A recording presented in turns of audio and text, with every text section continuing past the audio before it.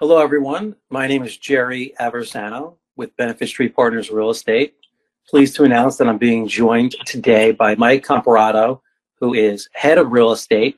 And today we are going to be talking for 10 or 15 minutes or so about some key topics facing the real estate debt investment landscape. Mike, hello, and how are you today?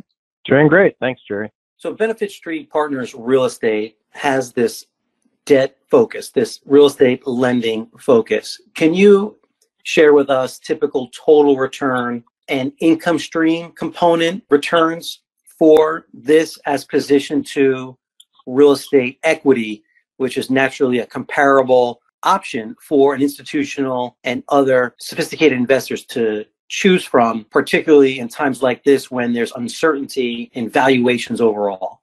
Sure, or at least I can try. A difficult question, comparing debt to equity. I would say if you have a very, very long-term investment horizon, being invested in equity, where you can be patient and just wait for the American capitalism machine to do its thing, historically, you've been rewarded. I think anyone that has bought commercial real estate equity, from the 1940s forward, since World War II, if you were able to own and hold that for 10 or 15 years or longer, you've been massively rewarded. So I think it's a little more difficult to compare debt and equity just given, the duration of the investment. I think as we sit here today, on a relative basis, debt, from my seat, is a little more interesting than equity. I think that, the debt is providing almost entirely a current pay.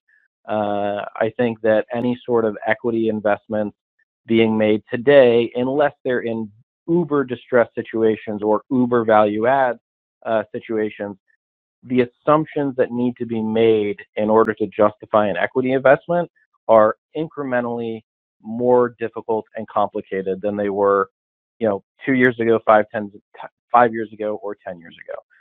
So I think from a relative basis, the return that you're able to make in debt today, and certainly in, higher yielding, more interesting entrepreneurial debt, is probably a better value than what you will make on the equity side of generically the commercial real estate industry for the next, 2 to 4 years.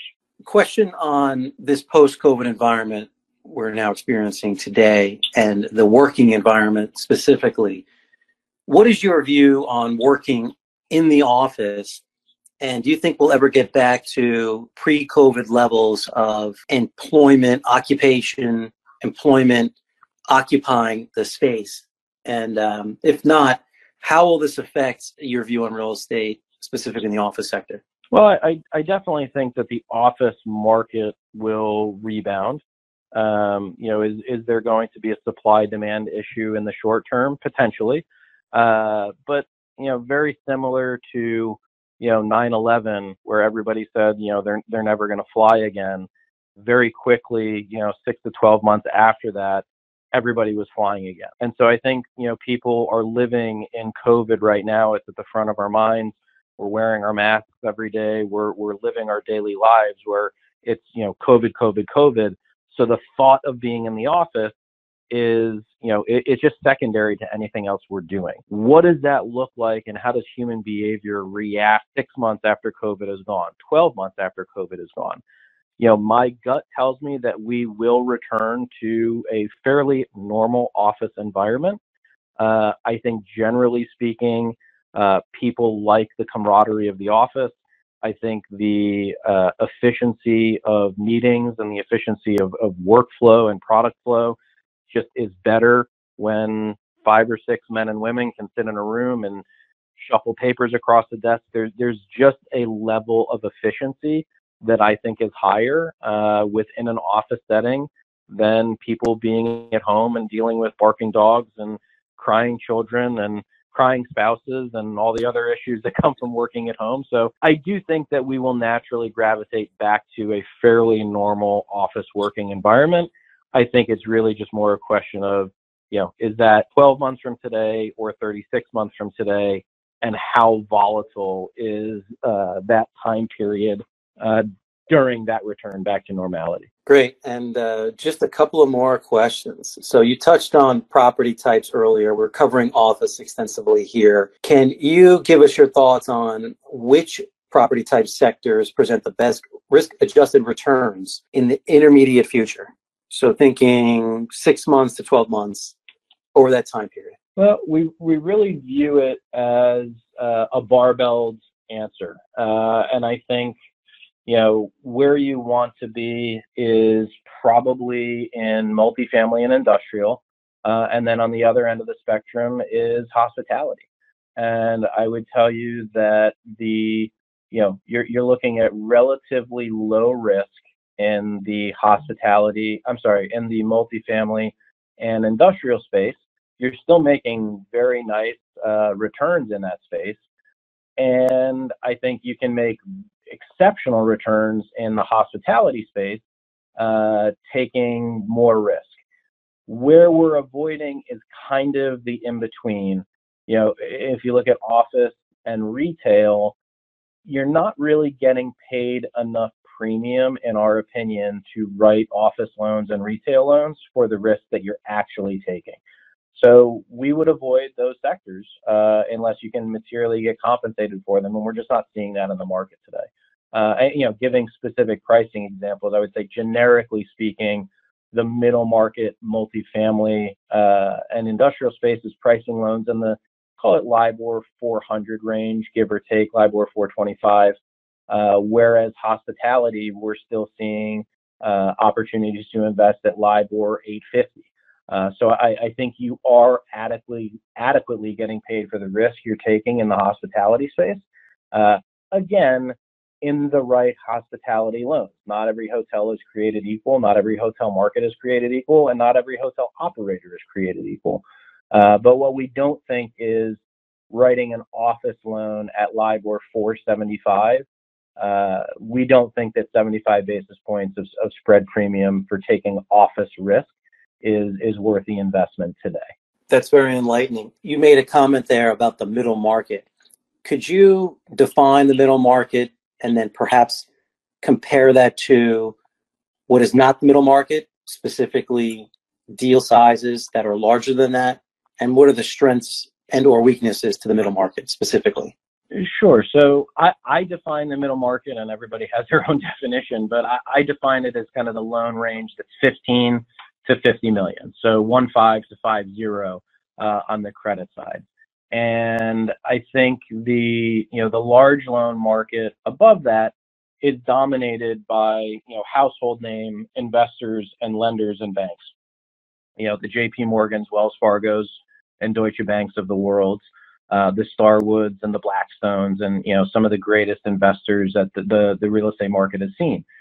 It's not efficient for those names to be competing for an $18 million loan in suburban Atlanta.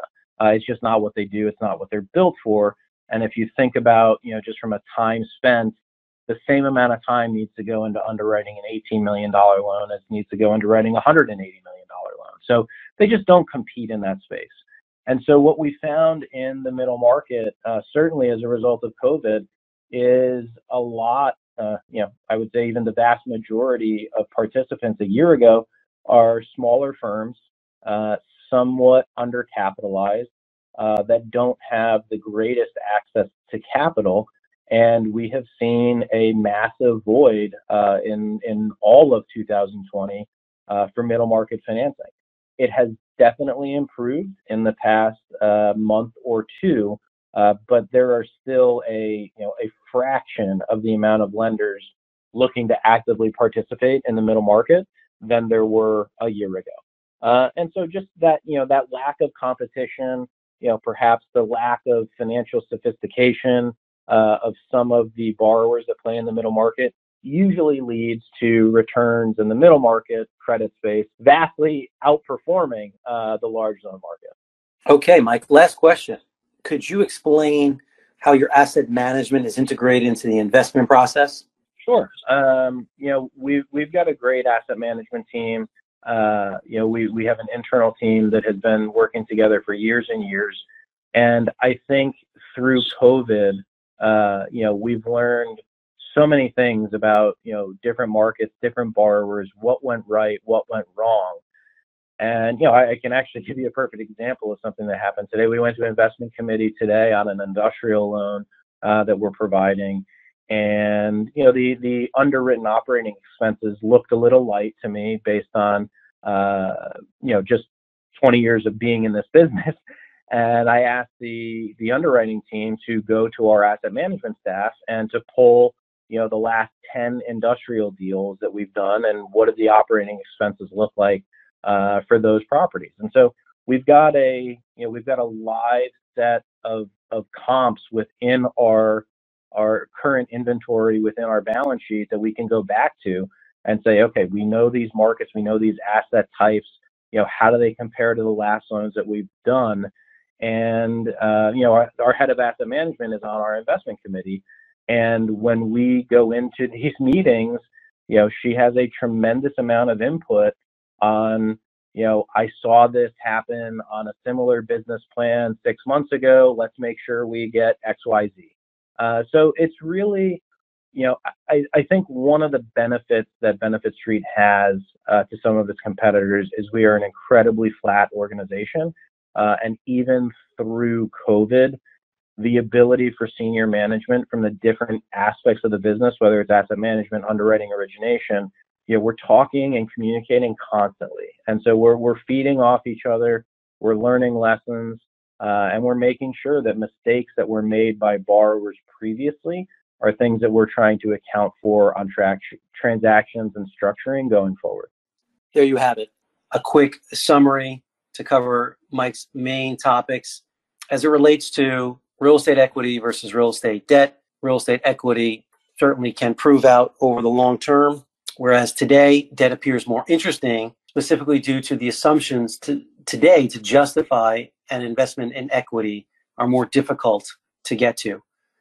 As well as it relates to the questions and comments around office, the supply and demand balance is disrupted. We will know more, but not for a 12 to possibly 36-month period. We do expect a return to normal office environment, the return of camaraderie, efficiency, and we view that competition amongst companies competing against each other will drive that need for productivity. And as it relates to real estate sectors, Mike talked about a barbell approach with a focus on multifamily and industrial, and then great risk-adjusted returns can be found surprisingly in hospitality due to the environment where the LIBOR spreads are commensurate with the risk that you're taking. And Mike said that he feels that in retail and office, the risk premium is not being commensurate with the level of risk. Mike talked about the middle market, the focus on $15 to $50 million loan size, how it's not efficient for bulge bracket banks and asset management behemoths to compete in the middle market loan space, and therefore there's less competition and higher spreads. Listeners,